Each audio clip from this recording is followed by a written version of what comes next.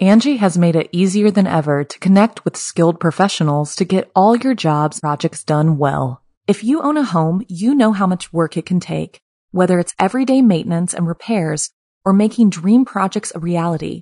It can be hard just to know where to start, but now all you need to do is Angie that and find a skilled local pro who will deliver the quality and expertise you need. Angie has over 20 years of home service experience, and they've combined it with new tools to simplify the whole process. Bring them your project online or with the Angie app, answer a few questions, and Angie can handle the rest from start to finish or help you compare quotes from multiple pros and connect instantly, which means you can take care of just about any home project in just a few taps. Because when it comes to getting the most out of your home, you can do this when you Angie that. Download the free Angie mobile app today or visit Angie.com. That's ANGI.com. G'day mates, it's B-Buster here. And before the episode begins, I would just like to let you know that Be Scared, which is produced along with Studio 71, features scary stories from around the globe on a weekly basis that aim to fuel your nightmares with a smile. And if you enjoy the podcast, it would be great if you could hit that subscribe button and drop a review. But thanks for listening, guys. And without further ado, let's begin.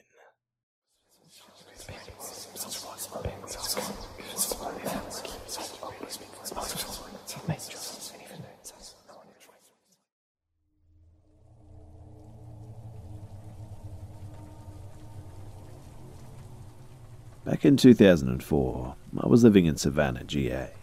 My old college roommate came to visit me and see the sights and all that, and we're both horror movie or ghost story fans, though neither of us really believe in paranormal phenomena at all. We decided it'd be fun, though, to take one of the ghost-themed walking tours after dinner. It ended at an abandoned hospital on Bull Street, the top floor of which served as a yellow fever ward during the final epidemic of the late 1870s. The next day, we took a walk around town, and when we reached the hospital, I mentioned to her that it didn't seem as creepy in the daylight. She agreed, and before I could object, slipped her skinny self between the chain double doors and disappeared inside. I had no intention of going inside and was actually concerned for her safety, so I called after her to be careful. A few minutes later, I still hadn't heard her say anything back, so I yelled, "Hey." As soon as the word was out of my mouth, I heard a window opening on the top third floor.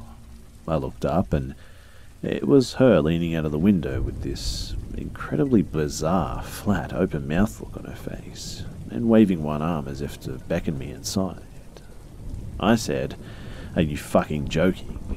And instantly, as soon as I looked down, she was coming back out of the door that she went in, on the ground floor, saying, "What? It's fine." I looked back up to the third floor window, and she was gone, window closed. Even though there was no way for her to have gotten from the third floor to the ground floor in under a second, I asked her anyway if she'd gone upstairs at all, and she said no, of course not. She hadn't even found upstairs, just looked around a bit. But I know it was her. Even with the sun above her, I recognized her distinctive hair. It's long, bright strawberry blonde. Except, when she went in and came out, it was in a ponytail, and upstairs, it was down and swept over one shoulder. She was even wearing the same purple tank top. I just have no way of explaining this other than a glitch in the universe or something. I don't use drugs, I'm not in the habit of hallucinating, that's for sure, and I'm pretty skeptical about things in general. What are your thoughts?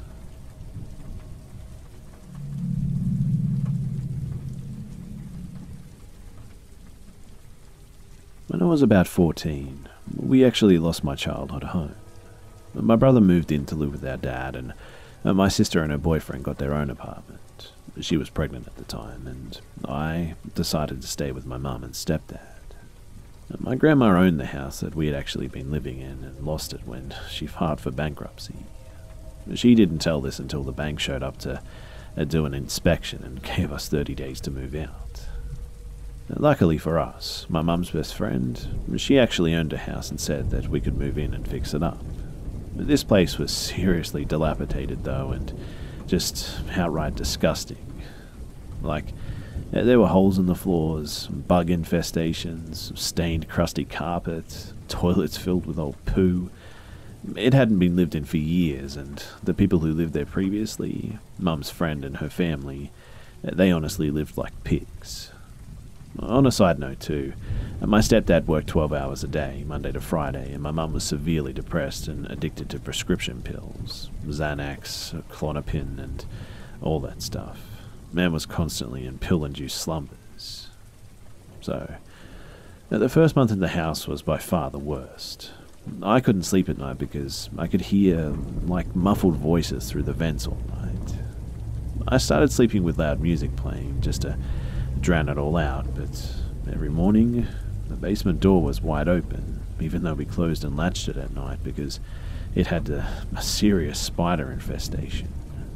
Well, we thought it might have been my mum sleepwalking at first until it just continued to happen while she was in the psych hospital. All of my friends were too afraid to come spend the night again after their first night staying there, except one. This was because they just said it was creepy and they felt like they were being watched at night.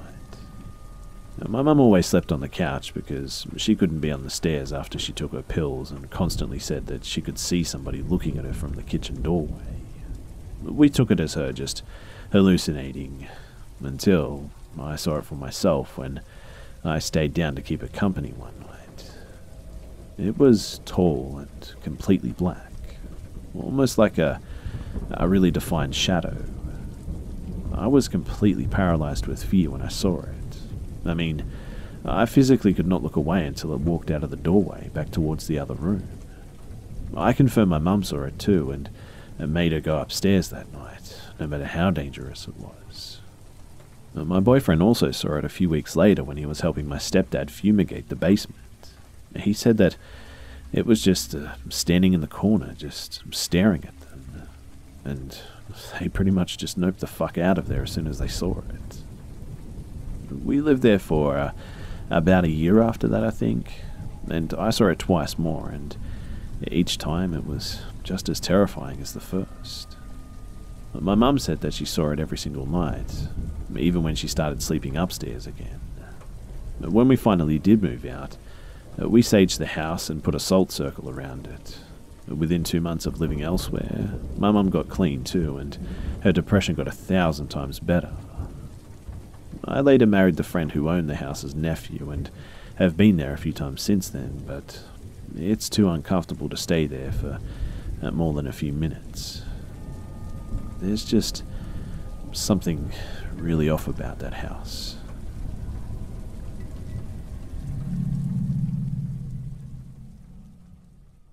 G'day mates, it's B-Buster here.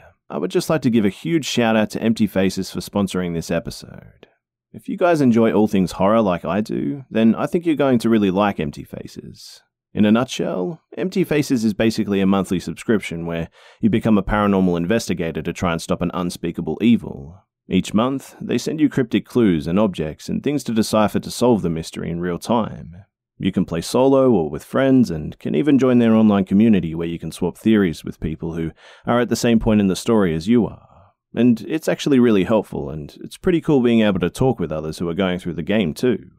I really do think you guys will enjoy the game, and I hope you scope it out and give it a try. I've been playing it myself with a friend, in fact, and something I really liked about it was just how well it plays out like a real story. The immersion is super high, and I was instantly hooked by the depth and the effort that went into making the experience feel really authentic. I really love the fact, too, that the game doesn't hold your hand and that the experience you get from the game takes you further than just the contents within the initial box you receive. I mean, I must have spent easily at least 2 hours just sifting through the content, and I was so engaged that it felt like only 15 minutes had passed. And just when I thought I was at the end too, something just clicked and it pulled me right back in. I've spent hours theorizing on exactly what's going on within the story, and I'm sure I'll be spending many more hours rescanning through all the content. Playing with a friend was also pretty neat too. Being able to bounce off of another person with a collaborative investigative teamwork thing going on made for a really great time. I've actually played a lot of board games in my life, and I highly recommend it if you're into this sort of stuff. And Empty Faces have also been kind enough to offer the Hive 10% off for your first box by going to emptyfaces.com/scared. But be quick because they only accept 200 members per day. To take advantage of this offer, all you have to do is go to emptyfaces.com/scared. That's emptyfaces.com/scared. I hope you guys take advantage of the offer and see if you got what it takes to handle the horror.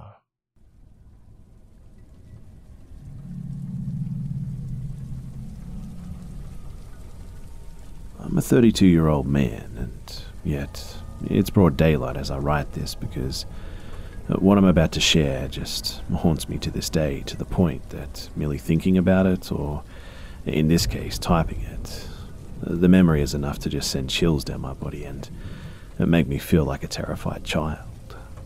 I've only told this story to a handful of people over the past 10 years because of just how terrifying an experience it was for me, but I feel that it could be therapeutic to just get it off my chest and share it with others. Maybe others have had similar experiences, and if you have, please be sure to let me know.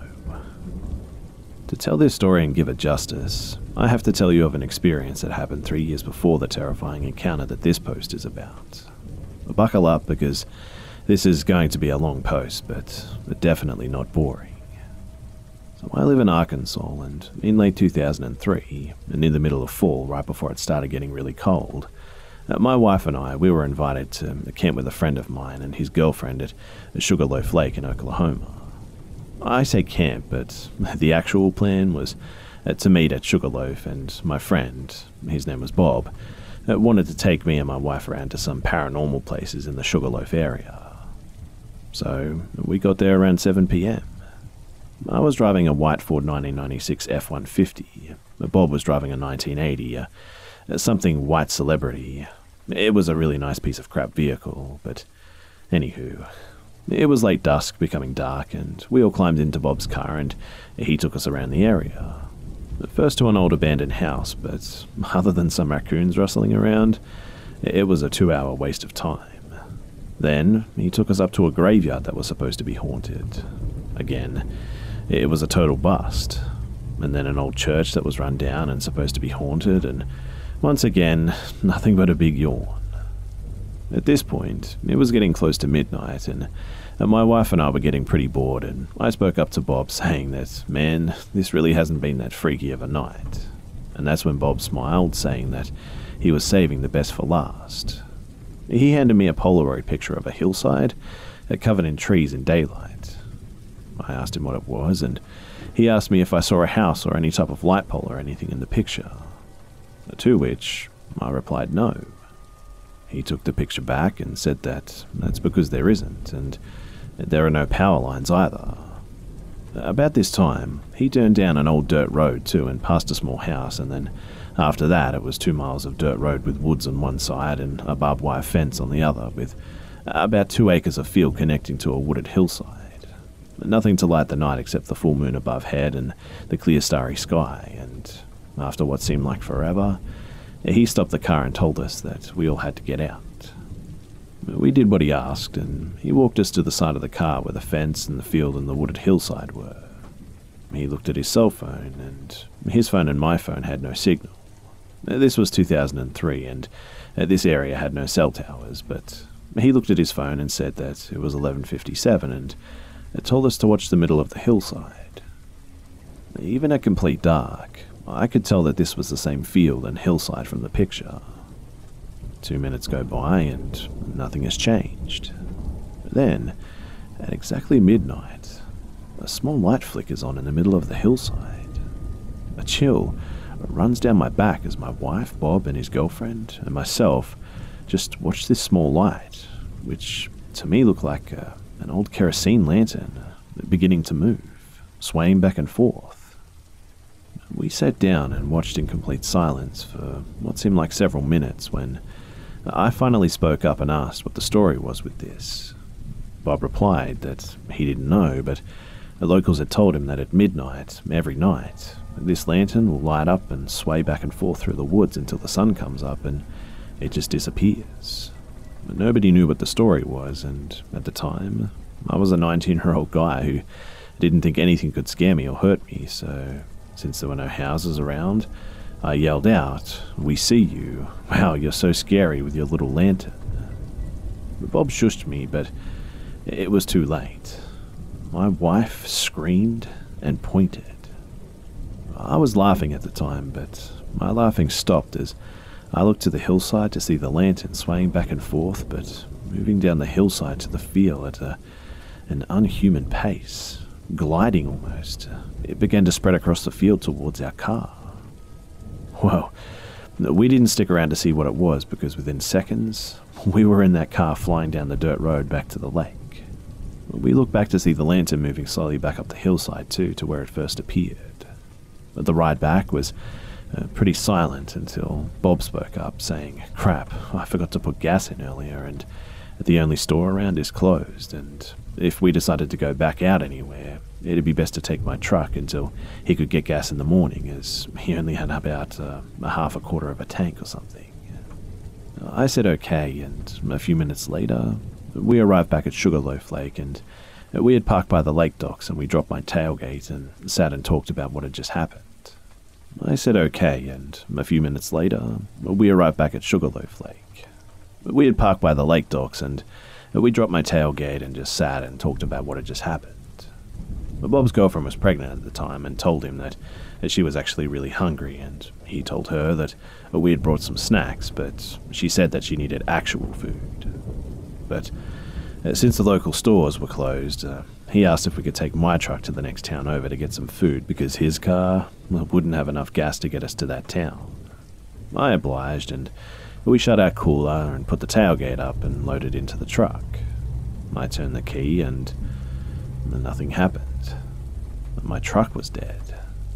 Deader than dead, too. There was no ding, no lights, no clicking noise, nothing.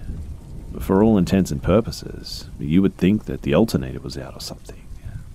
This was really strange, and after the night that we'd had, it made us all feel a bit uneasy. We got out of the truck, though, and popped the hood and pulled Bob's car around to the front and attempted to jump my truck with his car. And this is where it gets even weirder.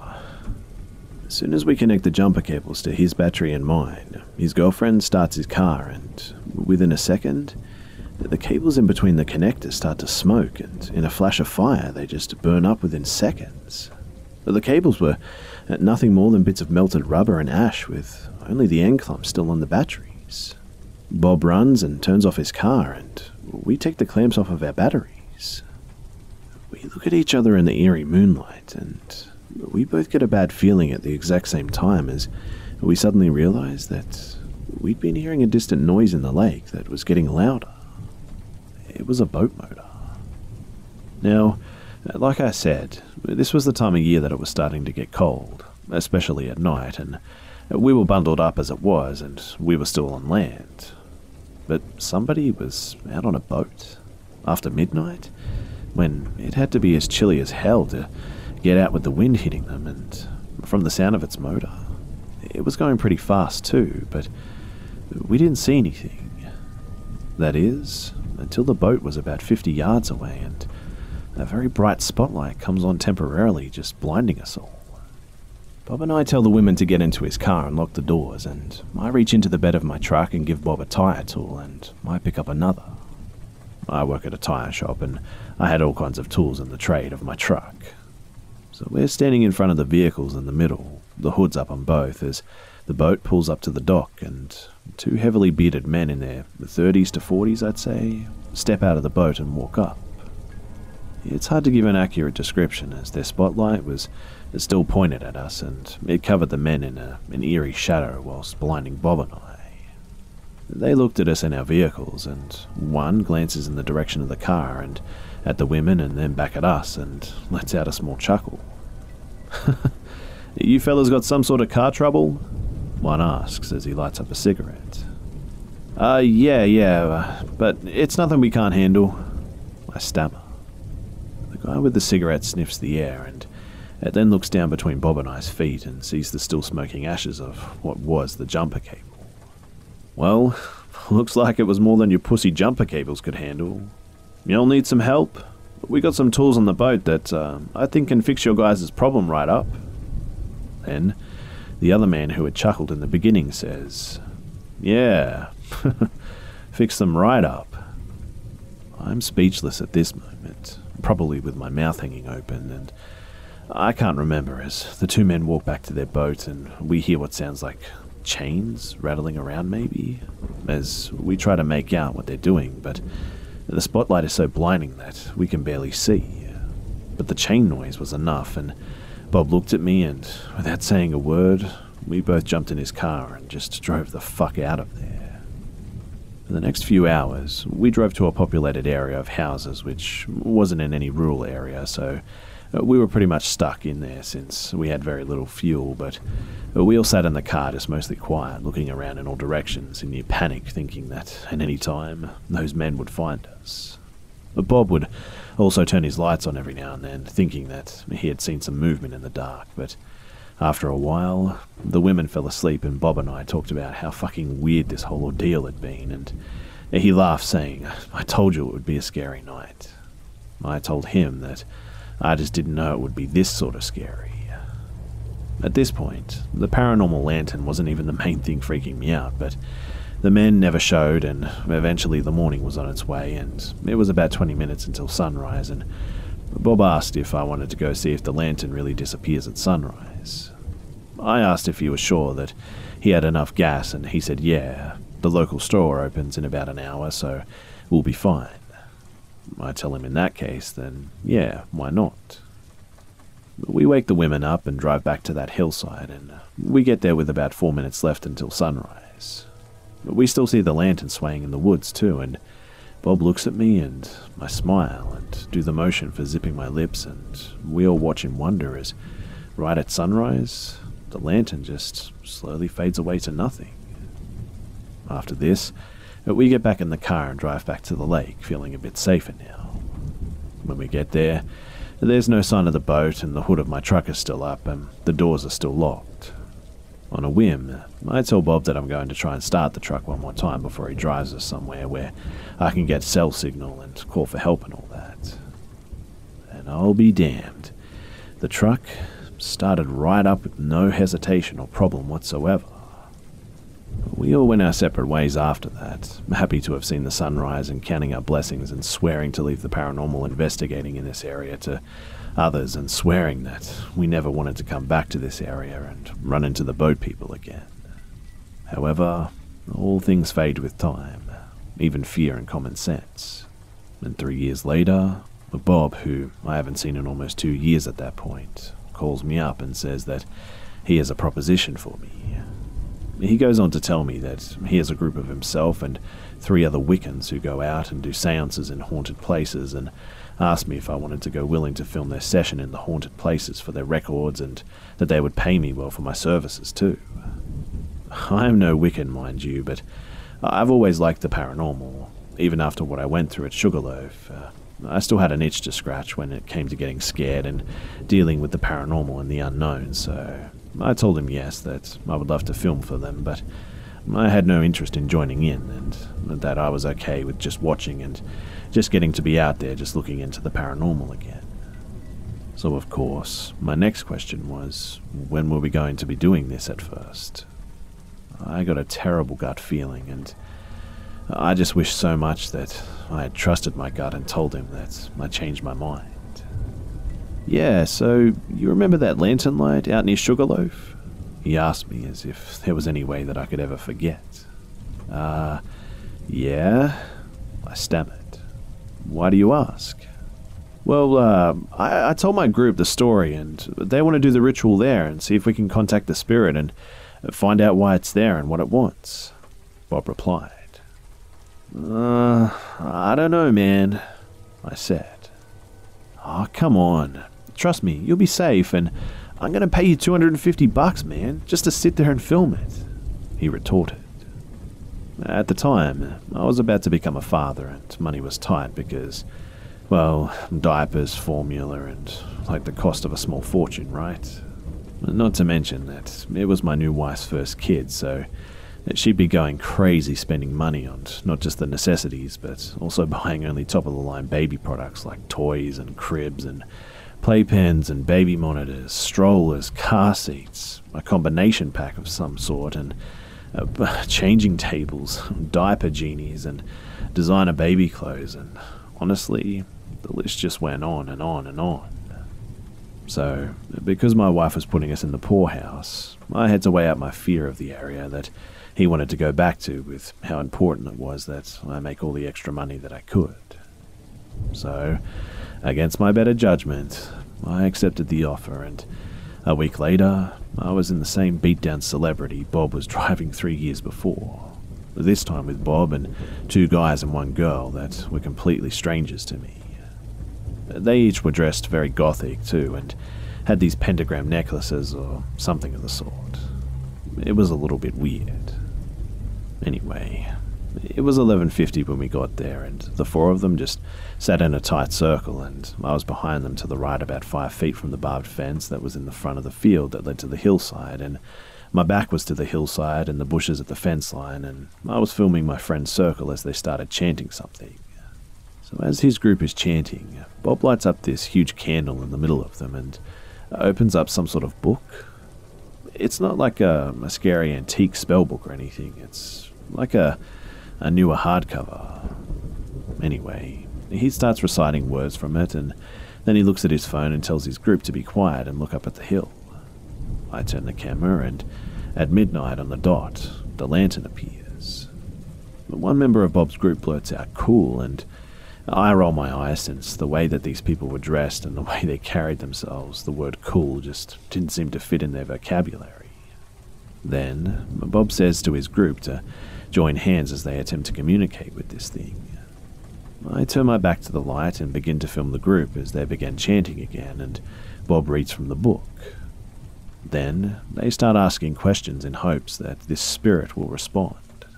But at about this time, a wind picks up and Bob's candle goes out, and he tells everyone to hold on and tells me to cut the camera for a minute. I oblige and stop recording and watch as Bob tries his lighter and then 2 lighters from his group, but none of the lighters are working now. I'm sitting down watching the group when I start hearing a rustling behind me. I jump up, leaving the camera on the ground, and spin around, and Bob and his group are preoccupied with their candle and lighter problem, and as I spin around, I am blinded by the brightest light that I had ever seen. What I believe was a lantern up close and personal, but as quick as it appears, the light is just gone again. The lantern is nowhere to be seen now, and if it had been the lantern that blinded me, it had moved from the hillside across the field right behind me with me not even realizing, and within the span of about maybe 30 seconds. I look around for the lantern on the hillside and nothing. It's only 12:15 or so too, and the light has always stayed until sunrise. At that moment, the wind quits blowing and I hear Bob's lighter finally flick, and I see it light up, and I mutter, guys, did you see that?" They all turn and ask what I'm talking about, but before I can answer, we're all stopped dead in our tracks by a distant laughter coming from just seemingly nowhere and everywhere around us, but distant at the moment, and like kind of far off. And this was no ordinary laughter too. The laughter sounded like just hundreds or maybe even thousands of children. To be honest with you guys, as I'm typing this, I'm looking around the room that I'm in because whenever I think or talk about this experience, I can vividly remember that terrifying sound and hear it in my head. Anyway, the best way that I can describe this laughter is for you to imagine listening to a large group of kids just singing "Row, row, row your boat." You know how one kid will start and seconds later another will join in, just starting at the beginning of the song and so on and so forth? Well, this sounded like that, but like hundreds or thousands of children laughing, as if one would start laughing and a second later another would, and that pattern went on in an endless loop. I'm not saying the laughter sounded like the song "Row, row your boat," mind you, but what I'm saying is that they laughed in unison just like kids do when singing that song. One would start, and then seconds later, another would, and then another and another, and so on and so forth, and it was getting louder and closer too. And there were also different types of laughs too. A goofy, a giggling, a kind of sinister laugh sometimes, just all around us coming from all directions, and I was shaking at this point, and I couldn't move. I remember thinking in my head that this couldn't be real. This sort of thing just doesn't happen, and what the fuck was going on? I turn around and scream at Bob and his group that we need to get the fuck out of there now, but they're already all running to the car, leaving their Wiccan book and candle behind, and without hesitation, I run after them and jump in the car just as the laughter is becoming deafening. We haul ass straight out of there and drive about a mile up the road and pull over as Bob is in no condition to drive, as we're all just freaking out. We all get out of the car, just kind of pacing around the car, asking each other if we just really heard what we had just heard. I tell Bob that I'm sorry, but I left his camera behind, and he says he doesn't care at this point, that he isn't going back for it. At this point, I got my hands on my knees, just panting, trying to catch my breath, as I have never in my life been so terrified. That is, until when all of our chatter stops. We once again hear the laughter off in the distance, but really quietly at first, and slowly getting closer and closer, and louder until, once again, it becomes deafening. Well, we all jump back in the car and we speed away. We drive about 6 miles, and for the first 3 miles, we can all still hear the laughter in the distance with our windows down a little, and we all begin to calm a little by about 4 miles when the laughter can no longer be heard, but we have no intention of pulling over again, and Bob's friend is in the passenger seat with his phone waiting for a signal to pop up, and at about 6 miles, Bob's friend says that he's got full bars, and he hands the phone to Bob, and he calls a friend of his who is into the occult and well-versed and educated in it, and as we're driving, he's describing what happened to the lady. Bob later told me that his friend told him that she believed it was the children of a hectate or something like that. I have no idea what the hell a hectate is, but it sounded like more of a guess to me than anything.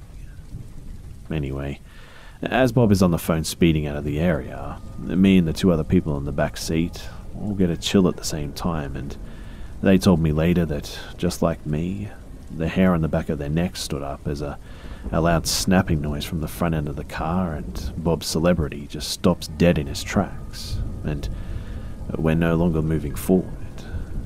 He tries everything, but the car just isn't moving anymore, and we later discovered that a tire rod had snapped. But the friends Bob was talking to on the phone only lived about 20 minutes away from where we were, and they said that they were on their way. As we sat in the car, nobody spoke, and after about 3 minutes we saw a pair of headlights coming down the road towards us. But we knew that it was too soon to be Bob's friend. But me and Bob thought that maybe we could get a ride from a local, and we all unloaded our car and stood in front of it waiting on the vehicle to hopefully stop.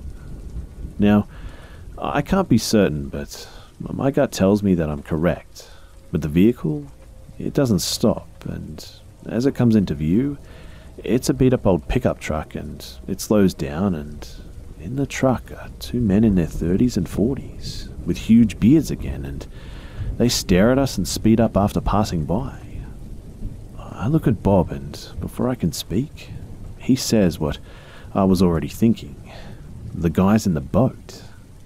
Before I can say anything back, we see headlights coming from the direction that the truck just passed by, and we all went still and quiet as the same guys in the same truck passed by slowly again, just staring at us on the side of the road. Bob called his friend back and told her to drive like hell and get here now, and hung up, and 4 or 5 minutes go by and we see headlights coming, and relieved, we all get our stuff ready, thinking that it's Bob's friend.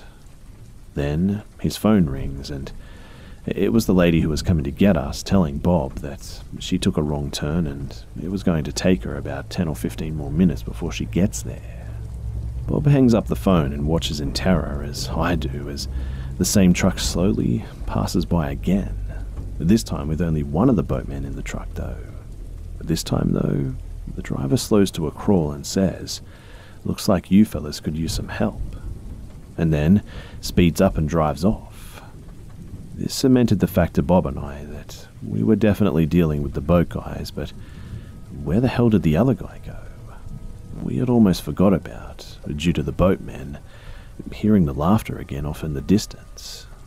But before we knew it, it was all around us like before, and over the next few minutes, it started getting closer and closer too. I'm almost pissing my pants at this point as the sound is just deafening and we have nowhere to run this time. And then, from behind our car off in the distance, we see two headlights come on and two vehicles coming towards us slowly, side by side, taking up the entire width of the backcountry road, both coming our way. The laughing seems to be zeroing in on us as if hundreds or thousands of children are within reaching distance of us at this point. Mind you, there's no wind and no sound other than the crunch of the tires on the rocky dirt road of the two vehicles slowly driving towards us, besides these kids.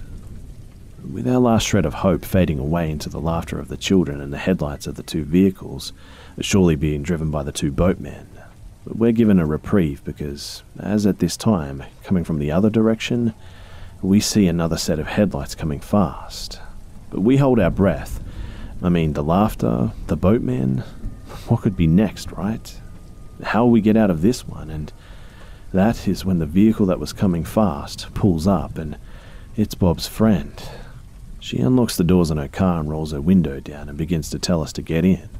And when this happens, the two sets of headlights coming from the other direction turn off, and Bob's friend says, "Holy shit, you weren't kidding about the laughing kids." We begin to tell her about the boat guys, and she turns the car around, and no sooner than she starts to drive away, the two sets of headlights come on again, this time with their brights on, and they're about a car length behind the car, and we all just crammed in at this point. I yell to the driver, "Go," and I tell her to go faster. She floors it, and for about a mile the two vehicles stay on her ass, and then they turn off into a side road. For about the next 2 miles after that, we can all hear the laughter still way off in the distance with our windows down, and then after 3 miles, the laughter is just completely gone. To this day, I have no clue what the fuck happened that day. What the laughing children were, why the laughing followed us, if the boatmen were connected to all this somehow, or if they were merely a coincidence that happened to terrify us at the same time as the paranormal stuff was going on. And if that is the case, why did they not react to the laughing children sound? Is the lantern connected to the laughing children, or did Bob and his group mistakenly call forth the laughing children through their ritual? I have no fucking clue. Like I said, this happened years ago, but I honestly just feel terrified now when I tell people about it or even think about it.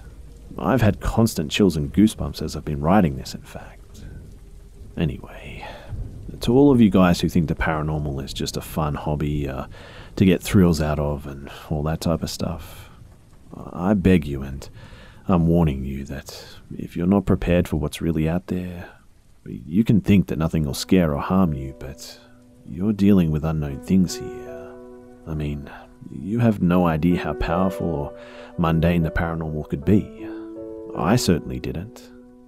Please, just be careful because, like me, you never know what you could actually run into. G'day mates, it's B-Buster here. Thanks for tuning in to this week's episode of the Be Scared podcast. And please, don't forget to subscribe so you don't miss next week's episode too. Also, it would be much appreciated if you could share this new podcast with your friends and family and on social media too. Thanks again for listening, guys, and I'll see you mates in the next one. Angie has made it easier than ever to connect with skilled professionals to get all your jobs projects done well. If you own a home, you know how much work it can take, whether it's everyday maintenance and repairs or making dream projects a reality. It can be hard just to know where to start, but now all you need to do is Angie that and find a skilled local pro who will deliver the quality and expertise you need. Angie has over 20 years of home service experience, and they've combined it with new tools to simplify the whole process. Bring them your project online or with the Angie app, answer a few questions, and Angie can handle the rest from start to finish or help you compare quotes from multiple pros and connect instantly, which means you can take care of just about any home project in just a few taps. Because when it comes to getting the most out of your home, you can do this when you Angie that. Download the free Angie mobile app today or visit Angie.com. That's ANGI.com.